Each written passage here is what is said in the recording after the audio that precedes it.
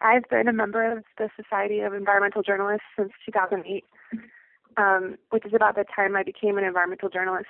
I have a degree in environmental studies, and after being out working in the nonprofit world for a couple years, realized I wanted to be a journalist covering the environment.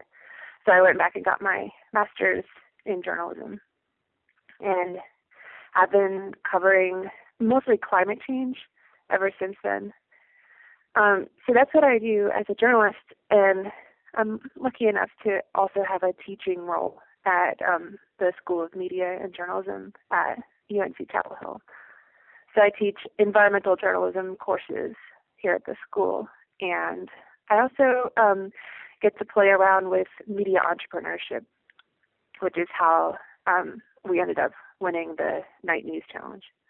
So I work in this lab at the school called the Reese News Lab, which focuses on finding money in the media, which is obviously a hot topic. So we work with students to come up with ideas that are desirable to audiences, that are feasible to pull off, and also are financially viable. And a few years ago, one of the ideas the lab came up with was a project called Capitol Hound.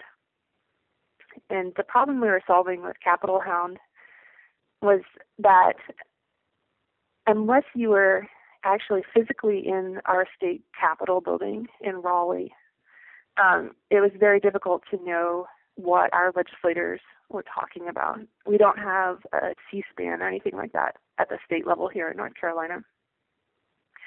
And so students figure out a pretty efficient way to get transcripts of legislative sessions done overnight.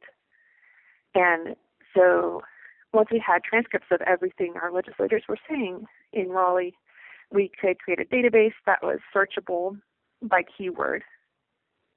So now we have this service that enables people to sign up for keywords.